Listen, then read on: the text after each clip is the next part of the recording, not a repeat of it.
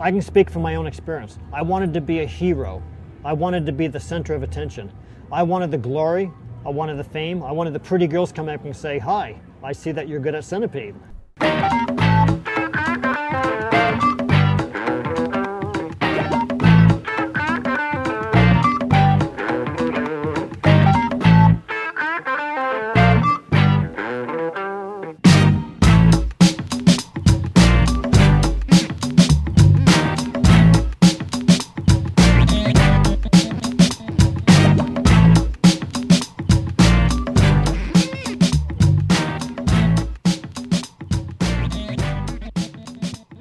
Hello and welcome to episode 23 of the Mark and Me podcast.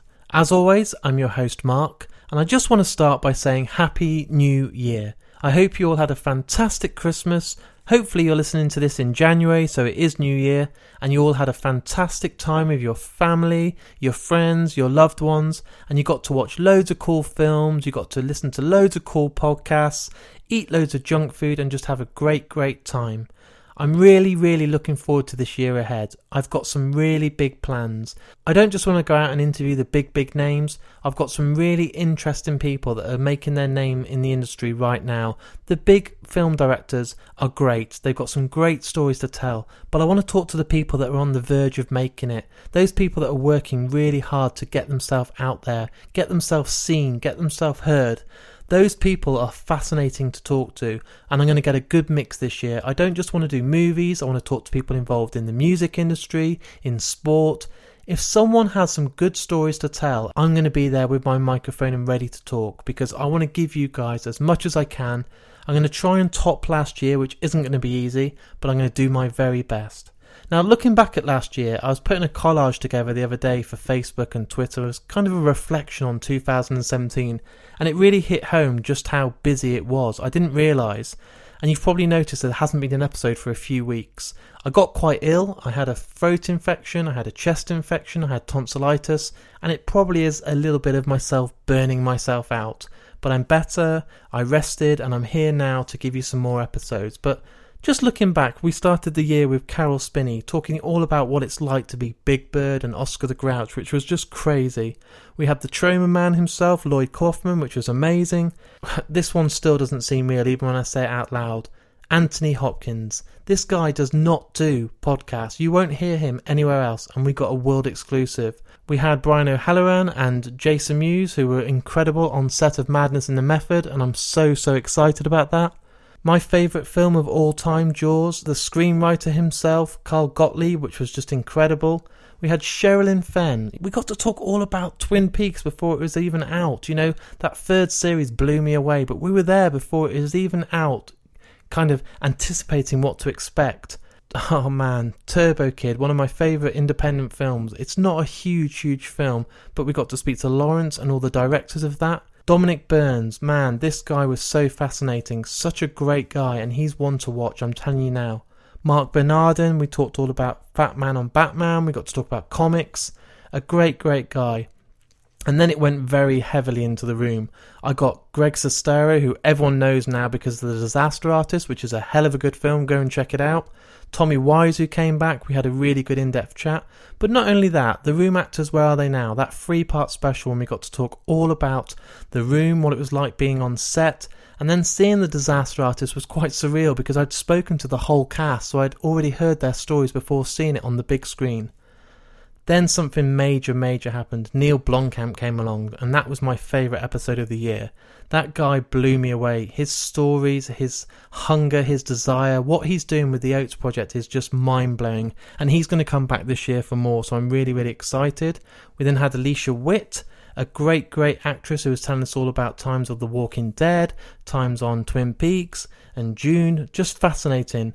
Michael Winslow, the man with so many crazy voices and impressions, an absolute treat when I was such a big fan of Police Academy growing up. And then Zach Galligan, the man who is from Gremlins, you know, Billy from Gremlins, one of my icons when I was growing up and such a great guy to talk to. So it's quite a random year, it's quite a random selection of guests, but I hope you all enjoyed them as much as me. Now let's move on to today's episode. So as I mentioned at the start, we've got the founder of Twin Galaxies, Walter Day. The reason I wanted to speak to this guy was I'd watched a documentary. I've talked about it quite a lot actually on the Skip to the End podcast. It's called King of Kong, and it's a really great story about a real simple concept really. It's the hero versus the villain and who can achieve the best score on Kong. Quite a simple concept, but this story has so many twists. I'm not going to ruin it because hopefully some of you won't have heard of it and you'll go and check it out after listening to today's episode. But it's a great documentary and I urge you to go and see it. Also, the documentaries out there like Nintendo Quest, Man vs. Snake and Chasing Ghosts all feature heavily with the man himself, Walter Day, and he really is a very interesting character. We talk a lot about the gaming industry. This is really a fascinating interview and very different to the stuff I've done before. So hey, let's not carry on me talking, let's hear from Walter. So I hope you enjoy this. This is my interview with Walter Day. If anybody wants to see, there's a Donkey Kong kill screen coming up. There's a Donkey Kong kill screen might be coming up if anybody wants to see it. There's a potential Donkey Kong kill screen if you want to watch. If you're interested, there might be a Donkey Kong kill screen in a couple minutes. So Walter, thank you very much for taking the time to talk to me today. I do really appreciate your time. When you were growing up, what was your very first memory of video games? How did it all become such a part of your life? Well, the first time I ever saw a video game was in 1972 on a college campus, and it was Pong. And I remember playing it once. I remember not liking it, finding it kind of uncomfortable and also too challenging. I didn't find myself having any skill set that would allow me to play Pong to any level of success. And then the next time I saw a video game was a man in a roller skating rink. And I looked over people's shoulders, and I was fascinated by what they were doing, but I didn't play it. Essentially, I discovered video games when I was working in Houston as an oil broker, and I didn't start playing games as a kid. I was already 31 years old. Essentially, a book I was working on with someone, the other person said, I can't do this editing anymore. I have to play Space Invaders. I said, what the heck is that? So he took me to an arcade. This was in Houston, 1980, and I fell in love with video games that night and became a hardcore Space Invaders player, which led to being a Pac-Man player, which led to be a Centipede player, and which led to lots of other games that are all from the dawn of video game playing. So that's how it started for me, and I just love video games so much that I opened up an arcade called Twin Galaxies as an excuse to be able to play more video games. So you just mentioned then that you used to actually be an oil broker, which is a complete different change in lifestyle, and obviously the people you must meet in that kind of career compared to what you do in gaming, it's such a different encounter of people. That's so strange to go from such a different kind of profession. Oh, I completely agree. It was completely outrageous because I was dealing with a hardcore industry. I was essentially dealing with businessmen who were almost unsmiling. They were so focused on making money and getting ahead financially and having power and having success and having lots of money and lots of possessions. And I went into something that was completely based on all about the money. I was doing deals. I was putting together deals in the oil spot market between groups like Conoco and Tenneco, stuff like that, and then also famous oil traders like Tesoro and Tosco and United Fuels and Apex Oil. So we were doing that, and it wasn't fun, and I discovered video games, and so I just started playing them like crazy, and eventually opened up Twin Galaxies, and after being open for only 3 months, I discovered that no one was keeping track of the scores for video games. So I volunteered to be the scorekeeper, and everybody went along with it, so suddenly Twin Galaxies was the scorekeeper for the world. So how long was it after building this arcade that you could, stop working in the other profession and, stop being an oil broker and do this job full time? Well, I quit being an oil broker long before I opened up the arcade. And I switched at that time to trying to buy and sell high school yearbooks that pictured famous people. So I became a detective. Now, let me explain that. In America has a long tradition of school classes issuing at the end of their year a class album, photo album. You know what a high school yearbook is, of course, Mark, don't you? Yeah, just like a whole collection of each person's profile picture. Yeah, it would be like the story of the year, There'd be everybody's individual picture with a little blurb beneath them. It was a high school yearbook that simply commemorated the school, the year, the history, the sports, the individuals. And so I would go out and find those that had people who would go on to become famous, and I'd buy the yearbooks for very little money, like maybe $25, $50, then sell them for many hundreds of dollars as best as I could.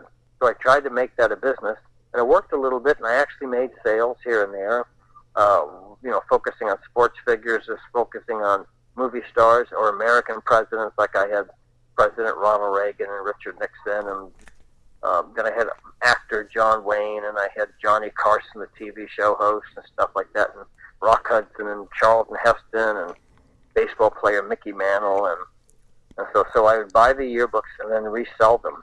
So I tried to do that for a few years, and I'd go on the road and put those on display and go to newspapers, and they do big stories on me. There's still lots of things you can look up on the internet where Walter Day came to town and showed his high school yearbooks and his old newspapers, because I had a business selling old newspapers too. So basically, the recurring theme that even you'll find in the video game world is that I was a historian who loved monitoring history, commemorating history, recording history, and then just bringing it to life. So I would bring it to life with my newspaper displays. I'd bring it to life with my trading cards that I do nowadays. I commemorate important moments and individuals and arcades and incidences and stuff like that, using trading cards as the vehicle for capturing those historical, events. Well, I went through hundreds and hundreds and hundreds of thousands of newspapers. In fact, the news used to say that I owned 7 million newspapers, old newspapers dating back as far as 1590, but that wasn't accurate. I didn't really own 7 million. I had 7 million available to sell because I could buy them from a whole bunch of about a dozen other dealers who had big collections of old newspapers dating back to 1590 or even earlier. And the reason those collections existed is because when they invented microfiche and microfilm, the libraries around the world, especially in America, would microfilm all their newspapers that up to that moment had been stored inside big bound books in their libraries on the shelves. And essentially they would have them all get scanned, turned into microfilm, and then threw the volumes out. So I retrieved tens of thousands of old newspapers in these big bound volumes. What I estimated was like 7 million old newspapers that I could find and sell to a person for under the theme, what happened the day you were born. So the person was born on August 11th, 1971. I'd sell them a newspaper, probably from the New York Times, the Boston Herald or something, for that day. But it was easier to do farther back because I'd have all the newspapers for, like, the New York Times back to the 1850s just about. So I did that, and I used to be traveling around, getting in newspaper interviews, getting on TV shows and radio interviews, or showing them newspapers and yearbooks. But as I did that, though, I would stop at every arcade I could stop at and play the games, and also start logging the scores that I found on video games. I was very, very, very intrigued by the high scores that I found on video games, because I considered the high score champions of the video game world to be athletes who were excelling in their field, and they were fascinating to me.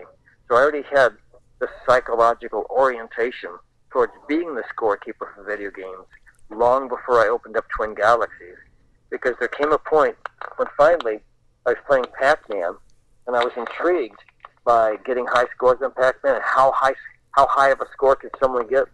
And so I actually, while I was going out and doing my different trips for the newspapers and yearbooks, I actually started digressing into side trips to try and find great video game players who could get high scores, mainly focusing on trying to find the greatest Pac-Man player.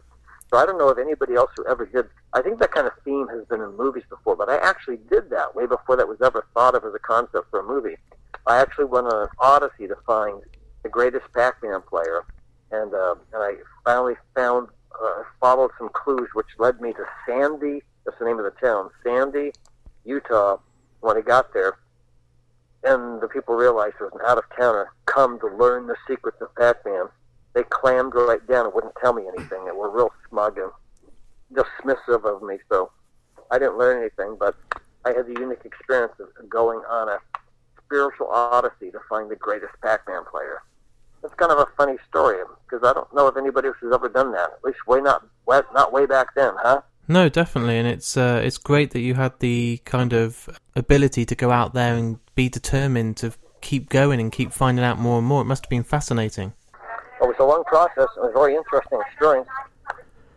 So you just mentioned then the Twin Galaxies arcade. It was 1981, wasn't it, when you opened up the actual arcade? And was this November 10th?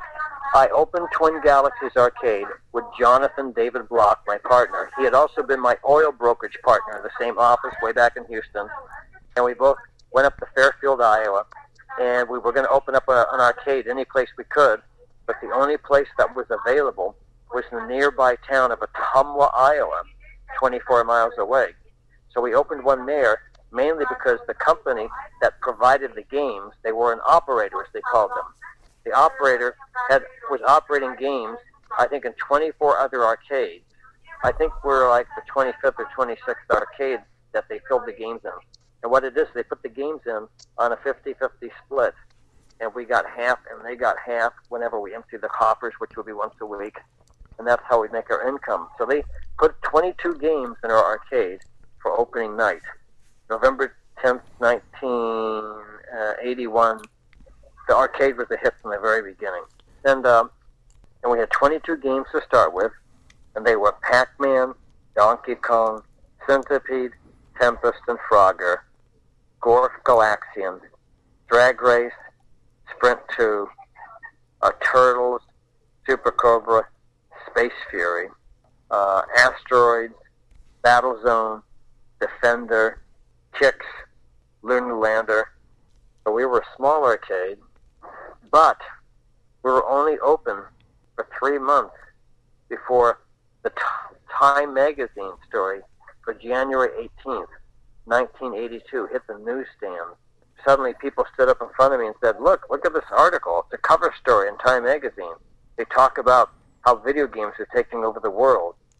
And there's a part of the article, it's like a 7-page article, where they have a feature box on a kid named Steve Jurassic. And Steve played Defender on 1 quarter up to 15 million points. I think it might have taken him 14 hours for 15 million points, something like that. And the kid in front of me who showed me this article said, I can beat that score. And I said, oh yeah, prove it. And so that weekend, he beat that score. So it's pretty amazing. But as he's playing the game, we announce it to the local radio station, local TV station, and they rush right over and make a really big deal out of it. And then before the night's over, we start getting phone calls from faraway cities like St. Louis and the Quad Cities, which is on the border of Illinois and Iowa, in Des Moines, Iowa, maybe Minneapolis, just places that were very far away that considered this a newsworthy story for their region, for the whole region. So that's how, from the very beginning, Twin Galaxies had an amazing birth and hit the ground running. And by the way, by the end of the weekend, when I called Williams Electronics to see if it was the world record, the people there said, we don't know. People call all the time, but no one keeps track of the scores. And so I called another manufacturer. They said, no, we don't keep track of the scores either. In about a half an hour or so, I called up 2 magazines, Replay and Playmeter, and I called 7 manufacturers, and everybody said, no one knows what the world records are. We get called all the time, every day, but there's no record. No one keeps track of the scores. So I thought about that overnight, and the next day I called back those 9 phone calls, the 2 magazines and 7 manufacturers, and because we had our scoreboard, our Twin Galaxy scoreboard, I announced that we had a scoreboard, and I said to them, we're keeping track of the scores for you, and we just wanted you folks to know. And through a miracle of divine fate, all 9 people on the other side of the phone said, this is great, thank you for the service. We will keep your phone number and name right here at our front desk Rolodex so that when anybody calls, we will be able to refer them to you. And then a couple of them said, and by the way, who are you? And off the top of my head, I said, we're the Twin Galaxies National Scoreboard. And from there, the rest is history. It just happened smooth as silk as that. It's unbelievable when you think about how many ways This could have not happened. But all the stars in the sky lined up to support this and make this happen and bring this to where it is now, 36 years later. I mean, no one would ever anticipate that it would launch and become so much more than just an arcade, but I was blown away that 1983 you actually had the televised International Video Game World Championships. How did that come about? After I did those 9 phone calls, which took maybe about a half an hour to do, I hung up the phone and I went back into the arcade area to play Gorf. 30 minutes later, one of the attendants who helped me work there tapped on my shoulder and says, "There's someone on the phone here. They're calling from Tennessee about a score on Gorf." And I go, "Whoa!" And I go to the phone, and sure enough, there's a man named Casey Murphy, and Casey Murphy is calling from Goodlettsville, Tennessee, which is near Nashville, to report a high score of 555,000 approximately on Galaga. And so I look up at our scoreboard to see what's up there, and it's our night manager has like just slightly more than him. So I tell him in very serious, somber tones, I say, "Casey, you have the world's second highest score." So he gets all excited and says, "Oh my God, I'm going to go back and play, and I'll call you back later." And he called back the next day with a higher score. Now at this time, it's very lax and loose and easy and trusting, because I think if someone calls up and tells me something, I believe that they're telling the truth. This is long before really bugs and cheats and incredible, all those kind of things that would inspire someone to not tell the truth were not in place yet, because none of the scores were published in magazines, and there was no big, drive to try and prove yourself and become famous through a video game score. So this is right at the very beginning when it's very innocent, and I'm very innocent. And if someone tells me something over the phone, for the longest time I still believing that they must be telling the truth, because who would lie about a video game score? Yeah, good point. So suddenly we're the scorekeeper, and more the manufacturers are referring people to us every single day. And then as a month or two goes on, we're now getting maybe 20 calls a day. And then we start getting letters in the mail where people start sending in these signed affidavits that I created, where they have witnesses sign and a photograph of the score on the game, which of course was so easy to cheat and everything like that. And so we're beginning to get mail, we're beginning to get phone calls. And then on April 4th, 1982, I organized our first national championship. I organized a Defender Championship, which people in 23 different arcades, one per city, 23 different cities had their champion compete on Defender in their local arcade. Of course, it was still on the honor system where I trusted them sending in true information. But someone in Mission Viejo, California, what was his name? His last name's Smith. He won the championship with 33 million points on Defender. So right from the get up and go, we were not just an arcade anymore. We were now taking on national responsibilities to find national champions and international champions. So it was a very, very amazing experience to see grow. As this is going on, I noticed that California and in North Carolina have an inordinate amount of world champions. So I organized a competition, a team competition, between all the champions of California gathered together as a team at one location, and all the champions of North Carolina gathered at one location as a team, and have them go head-to-head on 17 different games. And whoever has the most world records, California would win, having the world record on 10 games to North Carolina's 7 games. But by then, we're now having magazines like Joystick and Video Games Magazine and other magazines and other media people, because now the video game industry is referring everybody to us because we are the official people for dealing with the issues about gameplay and gamers and competition and contests and the world of actually being a gamer as opposed to being a manufacturer or distributor or someone else in the video game industry. So we are now representing the world of video game players. And that's why we're getting all sorts of media and all sorts of magazines and all sorts of people contacting us. And suddenly, Life Magazine contacts us. And they say, the January 1983 is going to be a year-in review issue that's going to cover all of the highlights of 1982. And video games are almost the biggest thing. And we want to do a special 2-page spread on video games. But we don't know what we're going to do. But we were told we should call you because you represent the world of the gamers, the competition, of competitive video games. In other words, we were the beginning of esports. We were the esports organization at the very beginning when this all started. Life Magazine said, we don't know what we're going to do yet. And I said, well, why don't you come here, and I'll have all the champions of our time here at ERA come to be involved in a group photo with you. And so they said, at first, we're not sure, but then they agreed to it. And they came, and that's the famous photograph of all the people posing in the street, the Life Magazine thing. We invited like about 22 people, and I think it was 18 showed up, but they partied the night before, and 2 of them, when the photograph was being taken, were lying drunk on someone's kitchen floor. So they never made it to the photograph. So the photograph went to press with only 16 champions in that photograph. So that was it, the Life Magazine. And then Life Magazine, we're getting more and more people and more situations referred to us. And then That's Incredible calls. ABC TV's national, That's Incredible. And they want to do a video game thing too. And they don't know exactly how they want to do it. But I proposed to them the contest that we organized in Ottumwa and said that we'll all get together the top players. They'll come here and it'll generate champions. And then they were going to take the champions to their Hollywood studios to have a final grand finale showdown between the 3 champions.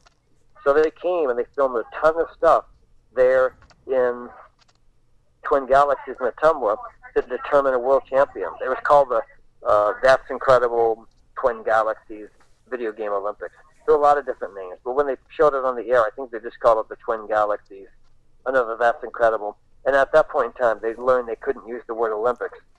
So the big banner across Main Street that said, "Welcome to the Video Game Olympics," said "Welcome to the video game," and then it was just a white space where their technicians in the editing room had to white out the word Olympics. That's crazy. So we had that championship there, and that was a very remarkable thing because it was a benchmark milestone, which might be redundant for that era. I personally think the fame of the That's Incredible thing, the fame of the Life Magazine thing, and then the next thing that happened that was real big is the governor of Iowa and Atari and the Amusement Game Manufacturers Association out of Washington, D.C. all descended on Twin Galaxies on March 9th, 1983 to declare us the video game capital of the world. And that was quite a big thing, too. So we had this string of remarkable events that no other arcade in the world, maybe no other arcade ever had such historic stuff happen in them. And this is all happening back at a time when it's all in its infancy. Everything is seminal and original and fresh and new. And it's the sterling marks of the golden age.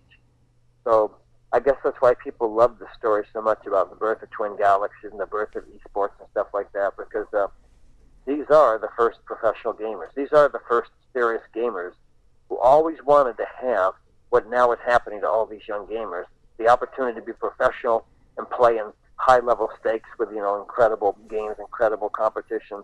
All that stuff was desired by them.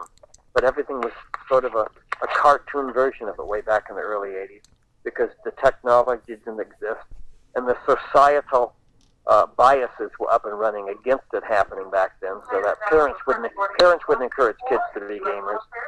Their girlfriends wouldn't encourage them to be gamers. Nothing was there to really support anybody to be a gamer, especially not the money-based nor the technology-based.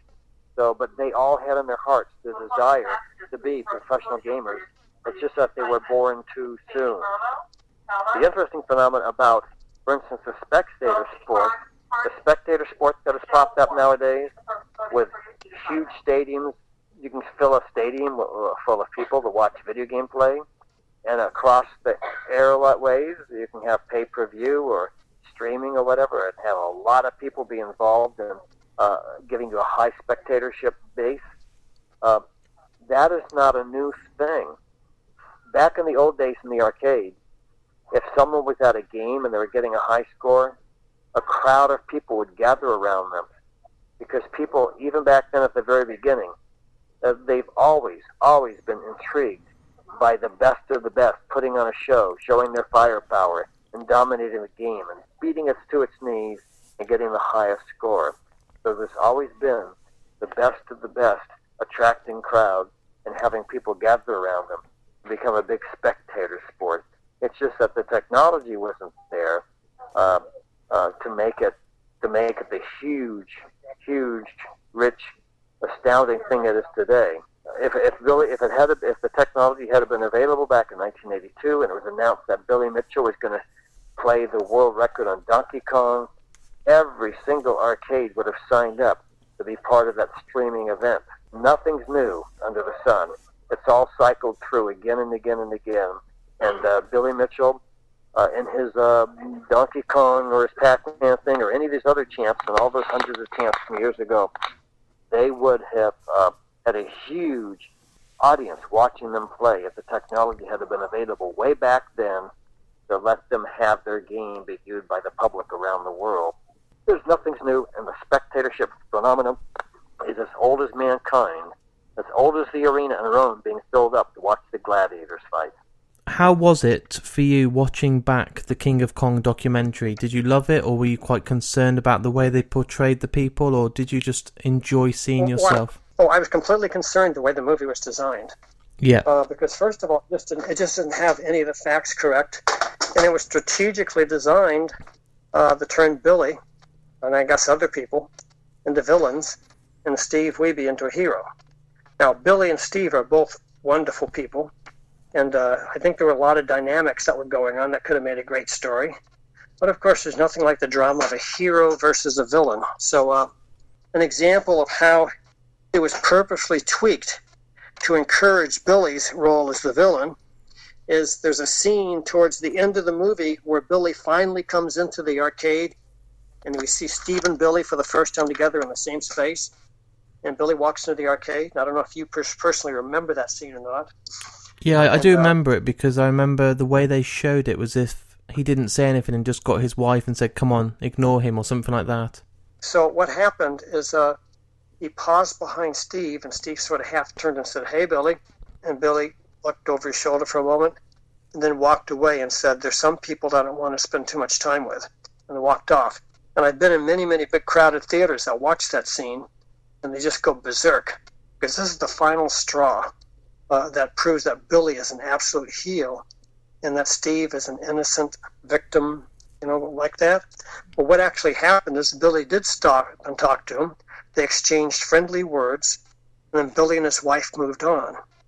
And as they move on, Billy's explaining to his wife that all the cameras are on him, and people are going to say, oh, Billy's trying to steal Steve's secrets, or Billy's trying to unnerve Steve so he'll lose his man and not have a chance to beat him. All sorts of stuff. So Billy said there's some people who don't want to spend too much time with because he doesn't want to cause anything that'll come back and bite him, So but he stops and they have a friendly interchange, but it is purposely cut out of the movie because they use that as a device to further incriminate Billy as being a villain and Steve being a victim.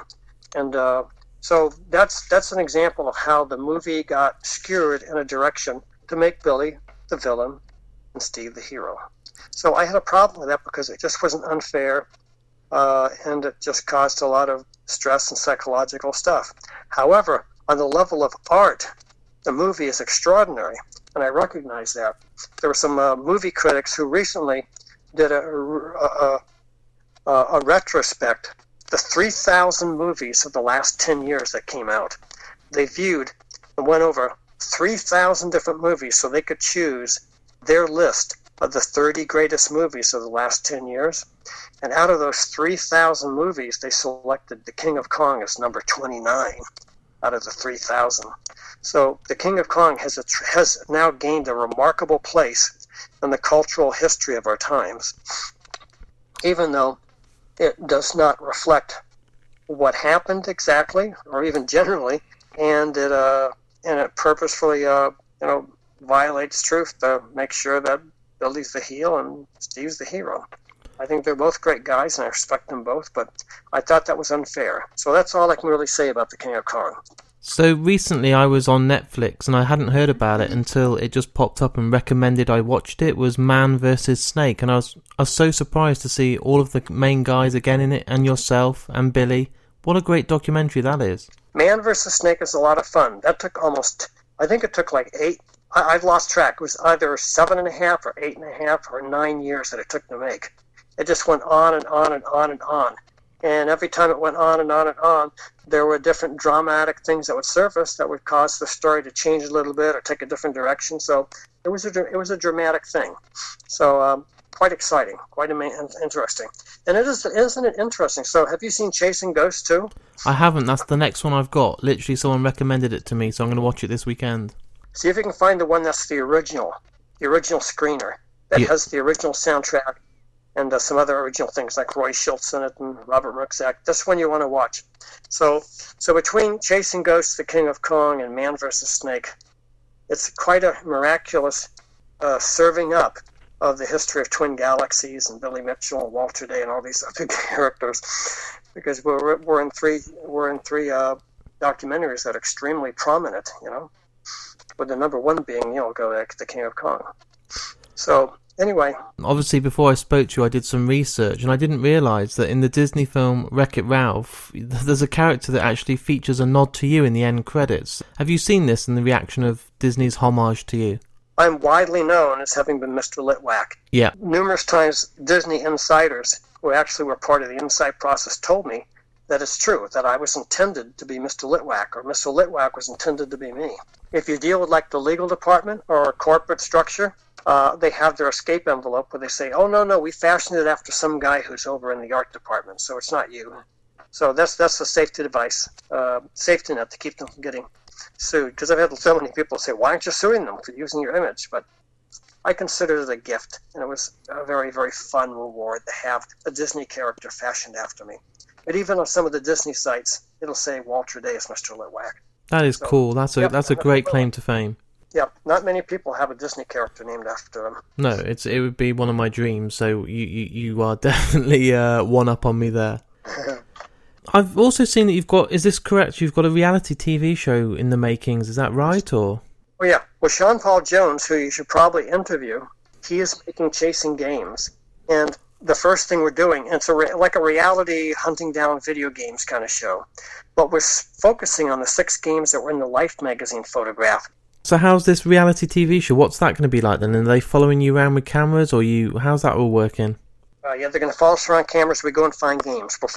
As I said, we're finding the 6 games that were in the Life magazine photograph. Those are the first ones we're finding. But we're trying to find special versions of those. For instance, the Defender machine that we got already rounded up. He wouldn't sell it to us, but he's going to loan us for our museum effort. And what it is, it's the Defender machine up in Minneapolis that was originally owned and carried around on tour from concert to concert by the rock band Journey.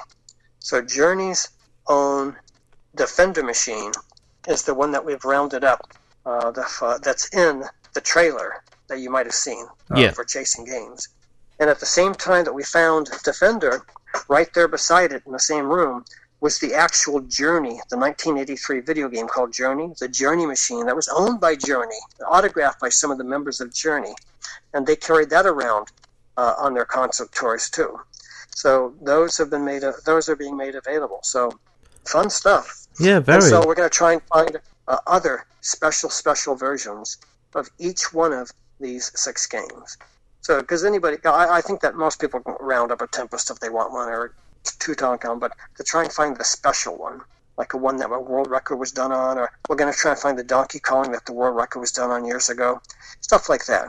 Is there a rough idea of when we're going to get this, or is it still in the making, or is it early stages? Oh, it's not. No, it's still in the early stages, still in the making. Awesome.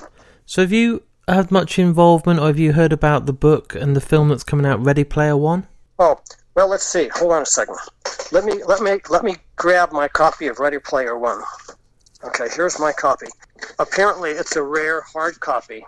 It's a very, very limited edition. I only found this out online just a few days ago. So, when I was in Austin at a show, me and Billy were the stars of the show, along with one guy other, and that was Ernie Klein. Me, Billy, and Ernie Klein were the 3 stars of the show. So, he presented me with a hardbound copy of his Ready Player One, and here's what he inscribes on the inside cover. He says, "To Walter Day, thank you for inspiring this story and for creating the culture celebrated in it. Your fan, Ernest Cline. I'm so jealous right now. That is the coolest thing I've heard. When he got up on the stage with us, he said to the crowd, there would have never been any Ready Player One if it hadn't have been for Billy and Walter. So have you had a chance to read the book yourself, or? Oh yeah, I read it on the airplane while going to Helsinki to get up on the stage. Wow. And Steven Spielberg's doing the film, so you must be excited to see the finished product. Yeah, it'll be interesting. You hold quite a lot of world records in your own book, and you've had some very prestigious titles. I had one world record, but I had about 4 or 5 good scores in different games. But only one game did I ever have the world record on, and that was Make Tracks. I had 1,580,000, I think it was. And that was a world record for maybe a year, maybe about a year. Yeah. But that world record fell a long time ago, and I've never really attempted to take the world record back all these years. Was there any other records out there that you tried to acquire but failed, or was there just a couple that you wanted to really put your heart and soul into? See, most of the games that I have a high score on, I could never have gotten the world record, because the world record would have been just too high, too much effort. I was probably the best 32-year-old gamer in the world, because at that time, all the top players in the world were giving me lessons, so I could go into an arcade and get scores way beyond anybody else in any arcade, any place. But those scores would only be a pittance compared to the actual scores that the world champions would get. For instance, I think I got like 313,000 on Ms. Pac-Man, way back when most people were getting about 210,000. But the champions were getting 600,000, 700,000, and 800,000 points. A small group of champions who would train me. So I was better than anybody else, but the champions were way up there in the stratosphere beyond me. I've spoke to you now a few times, and it's amazing how much you get to travel and see the world and go to conventions and meet all these people. Does it still blow your mind that how crazy people go for you and Billy, and the hunger and desire that the fans come with, and kind of you're seen as an absolute legend and a hero to them? Well, first of all, there's a few things. I don't personally have like a celebrity attitude. I marvel at it. What I appreciate out of the attention that gets put on me is when people express kindness and love and just goodness towards me. That is the thing that's great. Anybody who's in awe or subservient or a minion or worship or fan or stuff like that, that's completely over my head. I can't even relate to that. No. Because all the people I meet, I'm meeting them hopefully as friends and fellow lovers of video games. And the thing about stardom and fandom and being a center of attention, I like the part of it where people give me love and affection and respect. But there's no way that any of this could be translated into me being superior or better than anybody else. Now, I don't know if this answer makes sense to you or not, but it certainly is a weird whirlwind that is kind of stunning and just, but I guess it's beginning to go in one ear out the other ear, that it's just not a natural thing, because as fast as it starts, it'll be gone, and then it won't be happening anymore. All this attention will stop, because it stops for everybody who gets in the center of attention. So it's not anything I can invest my time or energy on and get hung up on and be, make this my life. It's just something that's passing right by. But I know what you mean. There's a lot of attention being directed, especially at Billy. I go places with Billy, and everybody's so focused on him, they hardly notice that I'm in the room. That happens all the time. So Billy's the star, and I'm just someone who is there along for the ride, enjoying it all. But if it wasn't for you, people wouldn't know about Billy, and, I think people have so much respect for you and so much desire because of what you've given them. Well, that's a kind thought. I like to hope that I gave them something that is valuable and meaningful to them so that their lives will be better or in some ways fulfilled. That's beautiful words, Walter, because most people are hungry to be in the limelight. Most people want to do everything they can to have that 5 minutes of fame.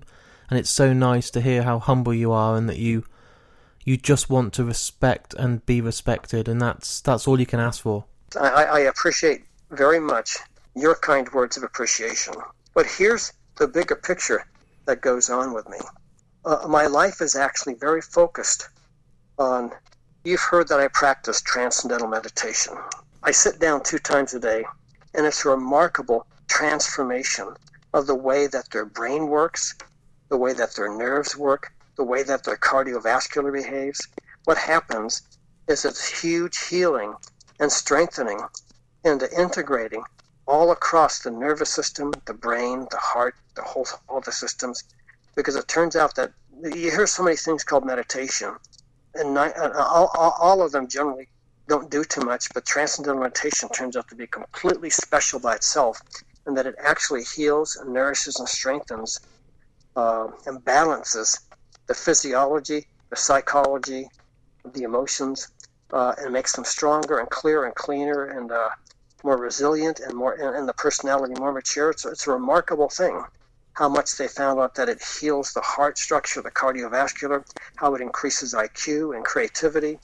All the things I've ever thought of or I've come out with came as a result, absolutely 100% with certainty I can say they came as a result of sitting down 2 times a day and practicing transcendental meditation. Because when you sit there doing TM, it's the technique that just doesn't have you on the surface of your brain thinking thoughts. Scientists have proven that it actually takes you down to a deep, deep source inside the deeper areas of the mind where there's a source of energy and creativity and happiness too, but dynamic energy and creativity and intelligence that you can tap into. If you do this technique, tap into every day and start using and spending in your daily life. So I do this 2 times a day, and this is completely the basis for why I've had a pretty high energy level to spend still at the age of 68 as I am now, and still a pretty reasonably clear creative process going at the age of 68 because I do the transcendental meditation. And I started getting interest in the video games because I was intrigued by just the art of excellence and seeing who could be the best at video games and how high could their scores go and who would be the champions and what would they be like.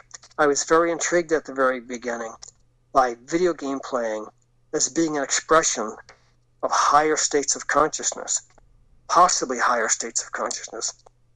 I've learned since then that video games actually don't bring on higher states of consciousness, but they can be representative of whatever level of consciousness a person's at. And I believe that the people who get the higher scores actually have a little bit more of their brain operating properly, functioning properly, with the hemispheres of their brain coordinated a little bit more than the other people who have less high scores. So that was an intriguing thing to me, to try and see how video games could play a role in the advancement of states of consciousness or the unfoldment of intelligence and more intelligence. And I found out that they do video game high scores and competence on video game playing does represent the level of consciousness of a person, but by playing the games, it doesn't increase their level of consciousness anymore, which was a disappointment, but it's understandable. However, by practicing transcendental meditation, I found that people do increase their level of consciousness. They talk about the brain only using, a person using only 5% of their mental potential. They since decided that concept's bogus, but they do all agree that it's a very small percentage of our potential that's actually being used in our daily life. And TM is becoming a foremost technique for turning on that untapped potential. And in the world of video game playing, as a person would have practiced transcendental meditation more and more, theoretically they would get better and better and better at everything they do, including video games.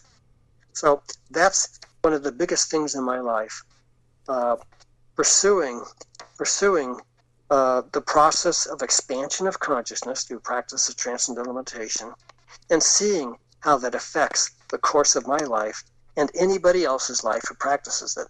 So video games were actually just a little side thing that I did, while all this stuff about expansion of consciousness was the true thing that I was most engaged in. And that's why I've stayed in Fairfield, Iowa for 38 years, because there's a big university here that primarily teaches consciousness-based education, where you can learn, where you can actually have the practice of transcendental meditation as part of your curriculum. So that's a mouthful to hear, isn't it? It is, but it is fascinating, and it's amazing to see how you've done it, and you've looked at the positives and the negatives and the effects it has, and you've got a really good account of why you did it. Yeah, Yep. So the video games are only just a little side path. For the video game players, I think it's more and more of their life, because it's what they've mainly engaged in and hung their whole sense of worth. For a lot of these people, they've hung their whole sense of worth on how good they are at video games, or how important or how famous they are in the video game world, and that's the path that they're following. But I know from experience that there are deeper pursuits they should be pursuing than just trying to get high scores on video games. And those deeper pursuits would be to unfold their full mental potential, which video games don't do. Video games can be representative of what level they're at or how much development they currently have, but the practice of the video games doesn't necessarily move them to the next stage of moving more and more of their potential. When they say, "Oh, I got a higher score now, so I'm advancing." Well, they are advancing their score, but they're still using it's like a knife. When you start cutting something with a knife, cutting the vegetables does not sharpen the knife. It dulls the knife. So just playing the video games does not increase the level of consciousness. It just kind of like uses the level of consciousness they're at.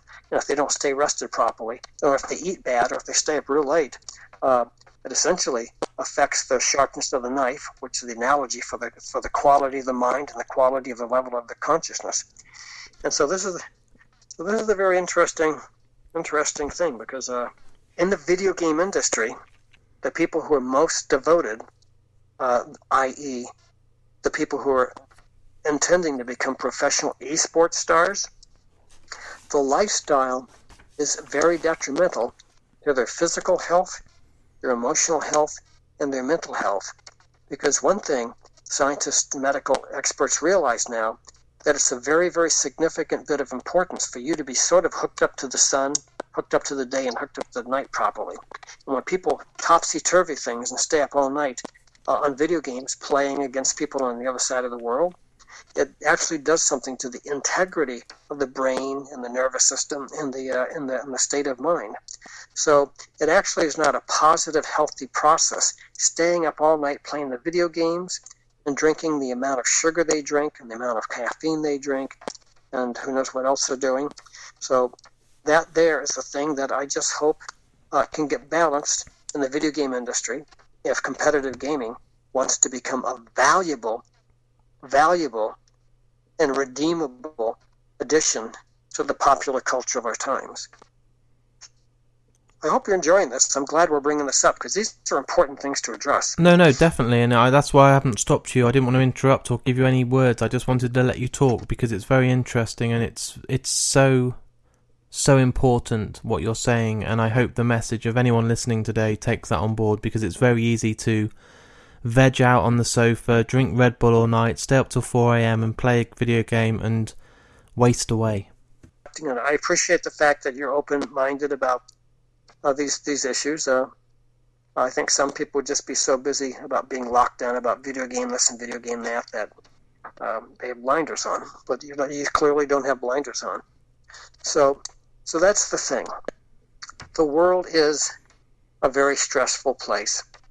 From the amount of toxins you inhale when you drive out in the traffic, to the impurities of the water that comes out of the tap, out of the water faucet, to the stuff that's been done to the food. Heaven help us about meat and milk. They have so many hormones or antibiotics or whatever in them. So it's a kind of a deadly world. And on top of that, the stress by focusing that heavily on video game playing and all night, for instance, and drinking the caffeine and the sugar, will take its toll. And the people who are young doing this, they could possibly age faster and could have difficulties of some sort or other. So these are real concerns. They got to start being like real athletes. Real athletes, like Tom Brady, our star football player in America. You've heard of Tom Brady, of course. He's an absolute legend.